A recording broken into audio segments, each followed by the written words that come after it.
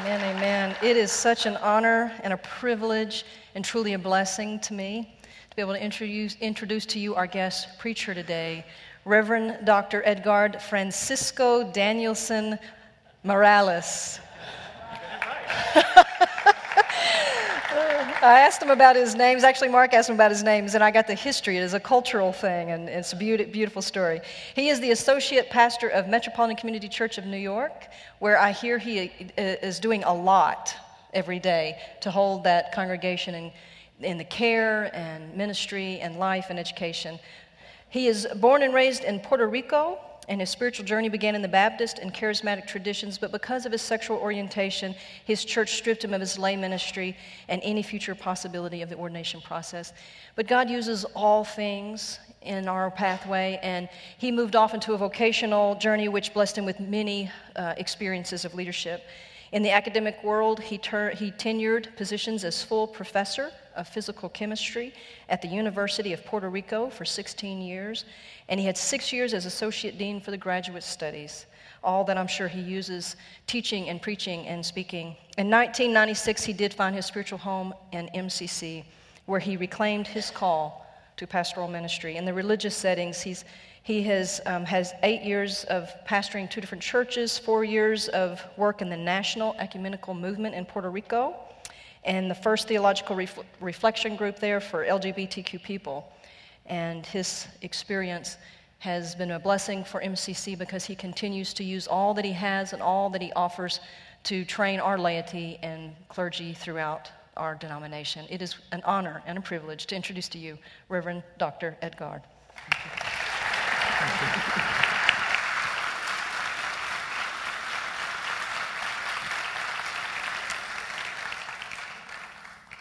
Good morning, Resurrection MCC.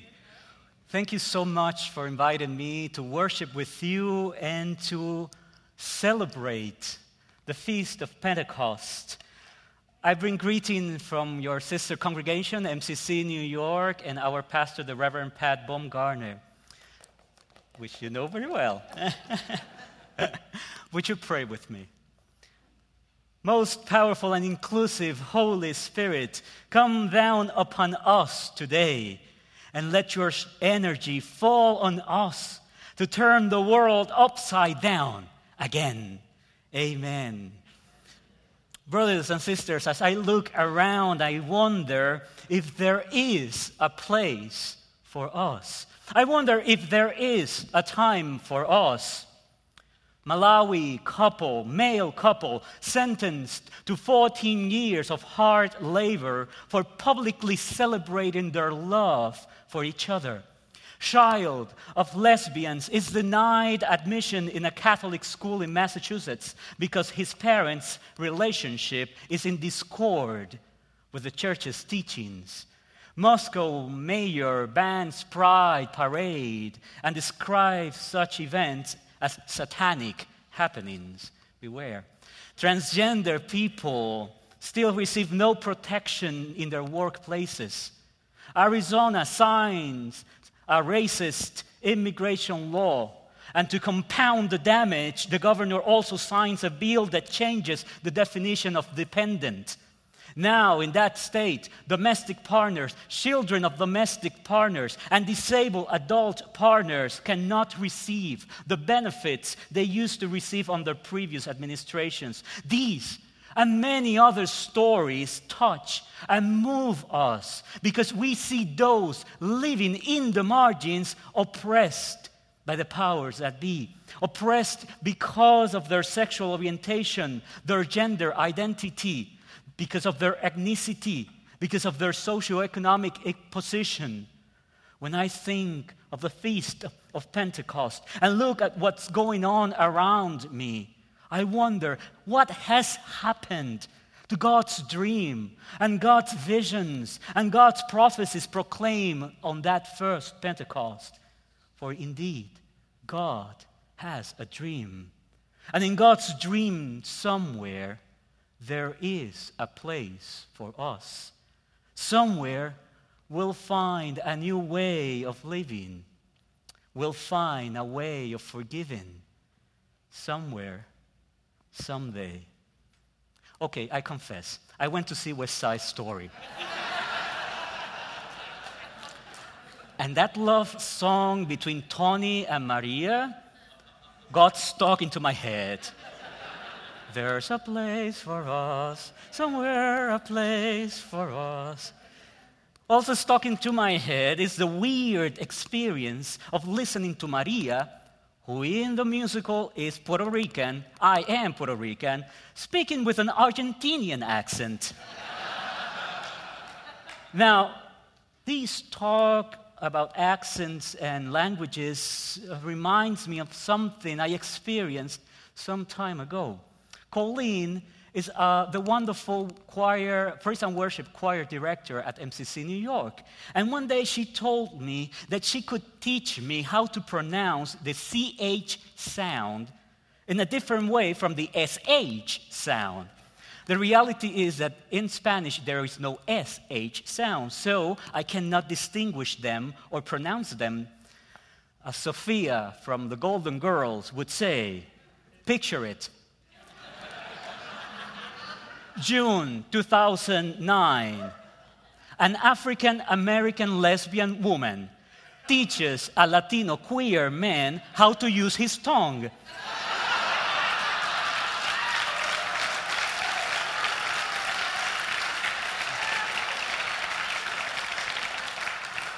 And how to blow air in such a way that the sound comes out differently.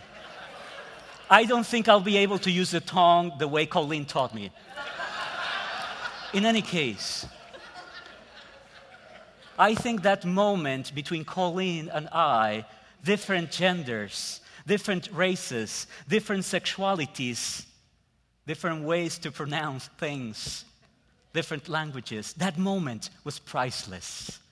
My friends in Christ, the headlines I have mentioned before, and these thoughts or jokes about language and culture are deeply connected to my reflection on Pentecost.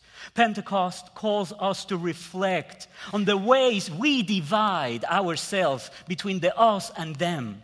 Pentecost is about how we value or not the rainbow of cultures and languages and sexual orientations and gender identities of the human face. Do we embrace the other? Do we exclude the other, the different? The story of Pentecost is an affirmation that indeed there is a place for us. And now is the time for us. Peter preached to the multitudes from different countries and languages and cultures and affirmed, you will receive the gift of the Holy Spirit. The promise is for you and your children and for all who are far off. No exclusions, no exceptions, like MCC's Holy Communion table. No exclusions, no exceptions. This is the story of the outpouring of the most inclusive language. Most inclusive language? What is that? Most inclusive spirit. However, we know the story did not begin on Pentecost. The scriptures say Jesus returned to Galilee in the power of the Spirit, and news about him spread through the whole countryside. For the one who writes both the Gospel of Luke and the book of Acts, the Holy Spirit, the power of God, has been present and in action way before Pentecost. The Spirit has been present and acting in each and every moment of Jesus' journey. And the same Spirit is with all those who surround Jesus, and those who preceded him, and those who follow him. The Holy Spirit is the most inclusive Spirit. From John the Baptist, filled with the Holy Spirit from his birth, to Mary, overshadowed by the Spirit and conceiving. From Zechariah, filled with the Holy Spirit and singing. Praise be to God of Israel, because God has redeemed God's people. To Elizabeth, hearing Mary's greeting and feeling the baby leaping in her womb, and filled with the Holy Spirit exclaiming, Blessed are you among women, and blessed is the child you will bear. From Simeon and all men praying in the temple, of whom the scriptures declare the Holy Spirit was upon him when he saw little baby Jesus, to the now grown up Jesus. 30 years later, in the lesson we read this morning, who goes back home filled with the power of the Spirit.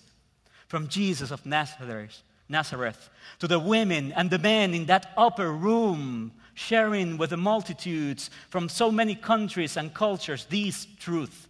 The promise is for you and your children and for all who are far off. The promise of the Spirit is for all.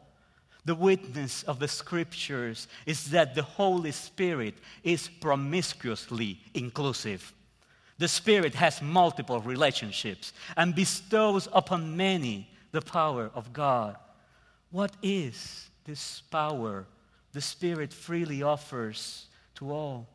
I think it is, first of all, the power to believe that we are who we are by the grace of God. How many of you grew up with a sense that nobody believed in you? Nobody believed in your potential as human beings. How many of you have been stripped of dignity as children of God by those who say that your gender identities and sexual orientations, your love and your families are an abomination to God? Do I have a witness in this room? The power of the Holy Spirit that the Holy Spirit bestows upon us is the power to believe that we are who we are by the grace of God. God believes in our potential as human beings, even if society does not see that potential. The Spirit of God descends upon us, not because we believe in God. No. It's the other way around. The Spirit of God is upon us because God believes in us. I invite you to keep this truth close to your hearts. God believes in us. The Spirit of God is queer, which means to me that the Spirit goes against the grain, against what is expected. When the world says no to you because the world doesn't believe in your potential, the Spirit says yes to you. We walk through life waiting for people to believe in us. We want to be recognized as human beings. We walk through life waiting for that moment when people will finally acknowledge how smart we are, how handsome we are, how talented we are, how kind and compassionate we are, how sexy we are, or plainly, how humble we are. In a sense, we are the Susan Boyles of the world. Do you remember Susan? She is a woman from Blackburn, a tiny village in Scotland who participated in this British contest some time ago. When Susan appeared on stage, some people quietly laughed at her. Others even made cynical comments. Why? Among other things, because her physical appearance doesn't fit society's image of a popular singer. She doesn't have the slim figure we are used to see in the media. Furthermore, she comes from a tiny village, she's unemployed, and has some learning challenges. And she's a single woman approaching her 50s. A few traits that in the eyes of society make her not quite fit for a public career in singing. Then she opened her mouth and sang, "I dreamed a dream," from Les Miserables. I dreamed a dream in time gone by when hope was high and life worth living. I dreamed that love would never die. And people stood up. And in an emotional outburst, many began to cry because of the beauty of her performance.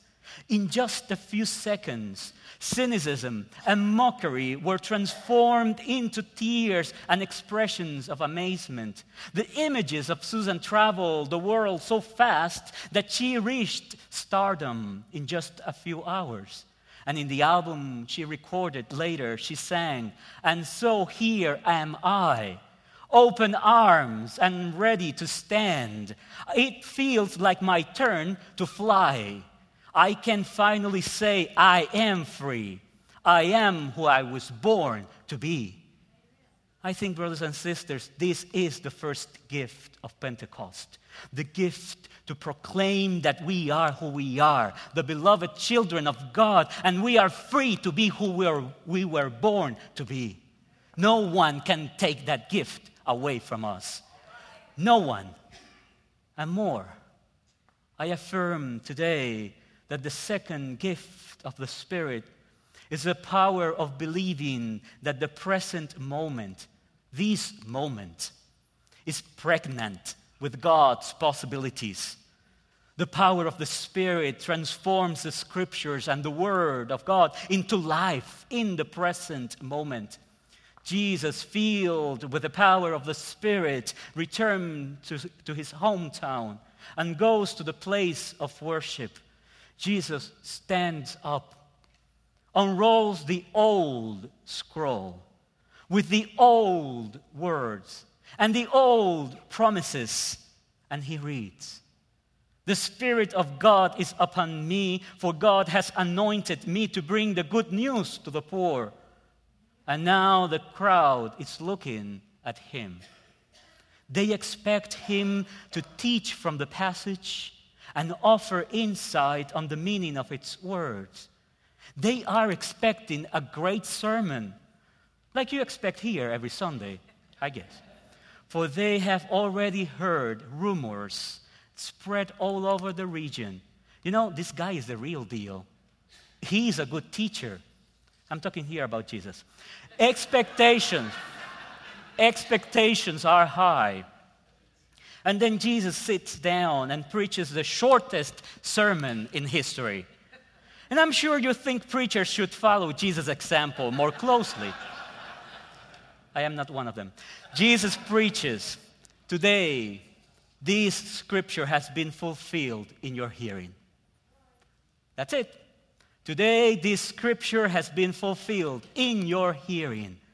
Today, not tomorrow, not in the near future, not in the world to come, but today. As religious author Sarah Miles expresses, this religion is not nostalgia for the past. In the old days, we did this or that. When Reverend Wayne was here, fill in the blanks. Nor it is, Sarah Miles continues, a fantasy of the future. Next year I'll do this, or someday God will do this or that.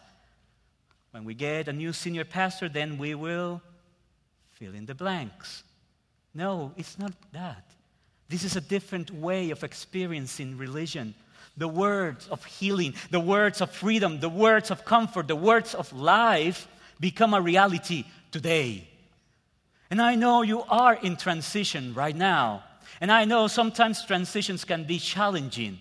But today I affirm this truth in the name of God. The words of healing, the words of freedom, the words of comfort, the words of life become a reality today through you. Of course, as everyone else, I ask myself, is this wishful thinking? Release of the captives today? Recovery of sight for those who cannot see today? Freedom for the oppressed today? What about the couple imprisoned and sentenced to hard labor in Malawi?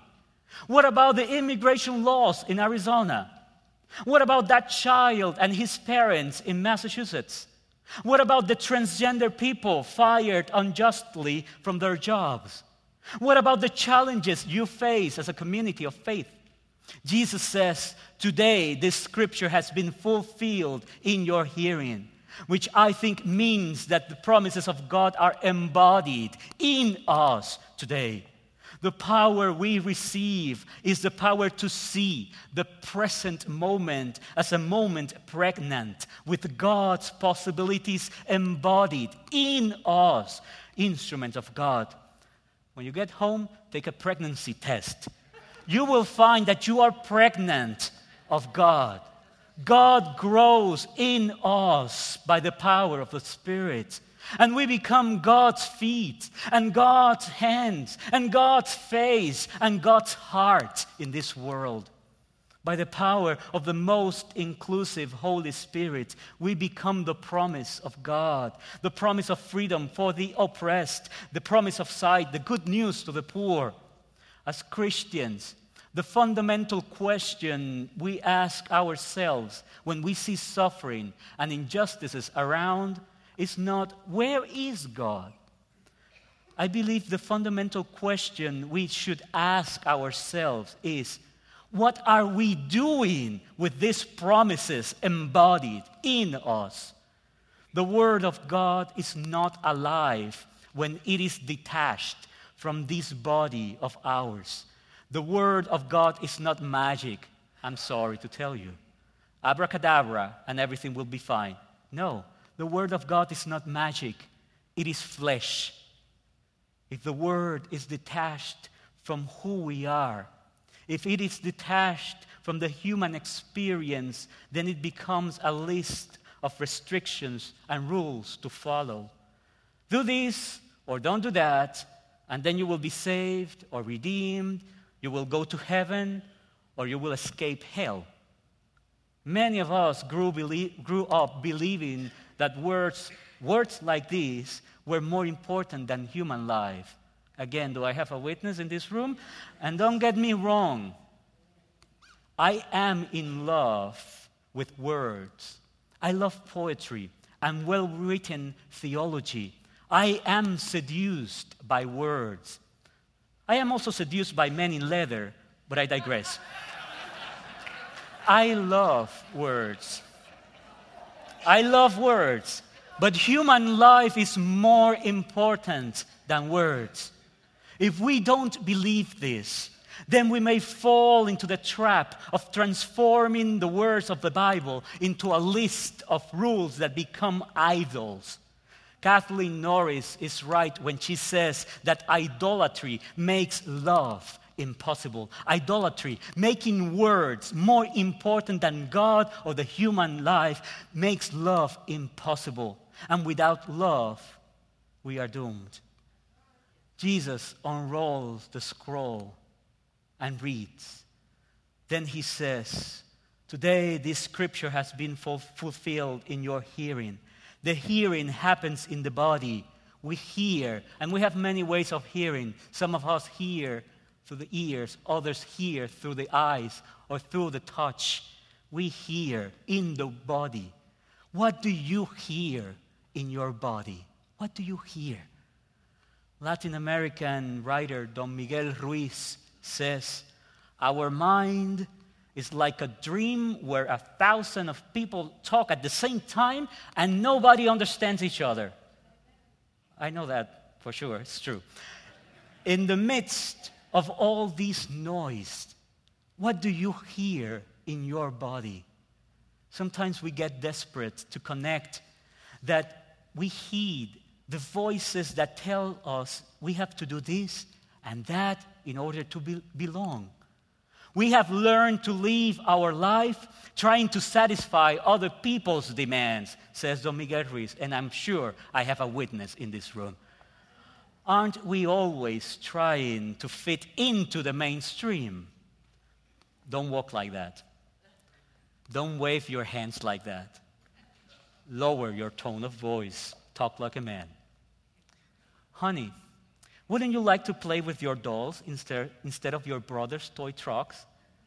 Or, honey, wouldn't you like to play with your toy trucks instead of your sister's dolls? For some of us, this is not only a disfiguration of our soul, it becomes also a disfiguration of our bodies. Like a friend of mine whose father tried to burn his hands to teach him a lesson. Real men don't have mannerisms. We have been taught from very early how to suppress non-conforming gender identities. Some time ago, I went out with this guy, and now I'm smiling. You will see why.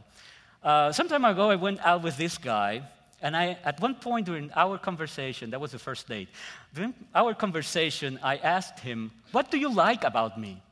Don't ask that question on the first date. Don't do that.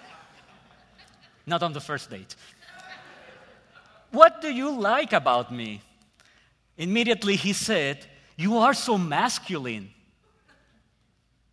On what planet?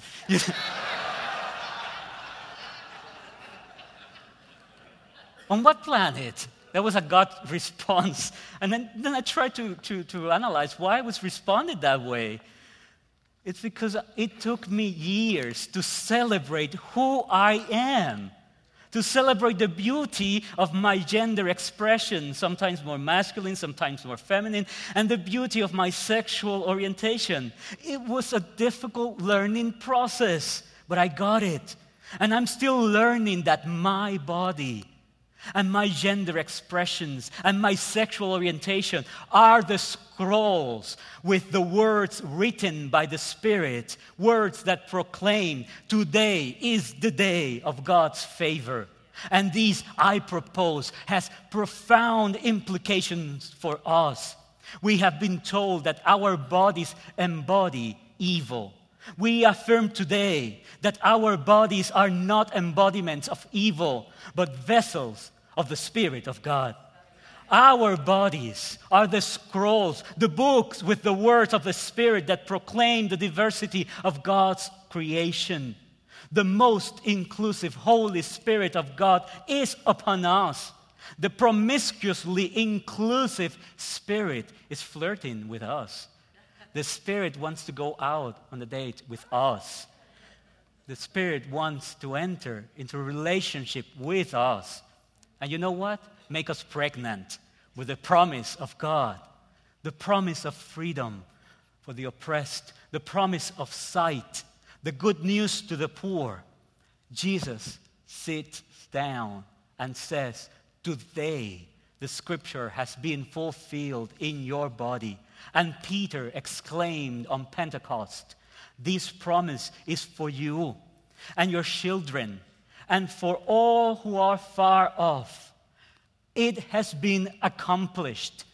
It is a gift of grace offered to one and all.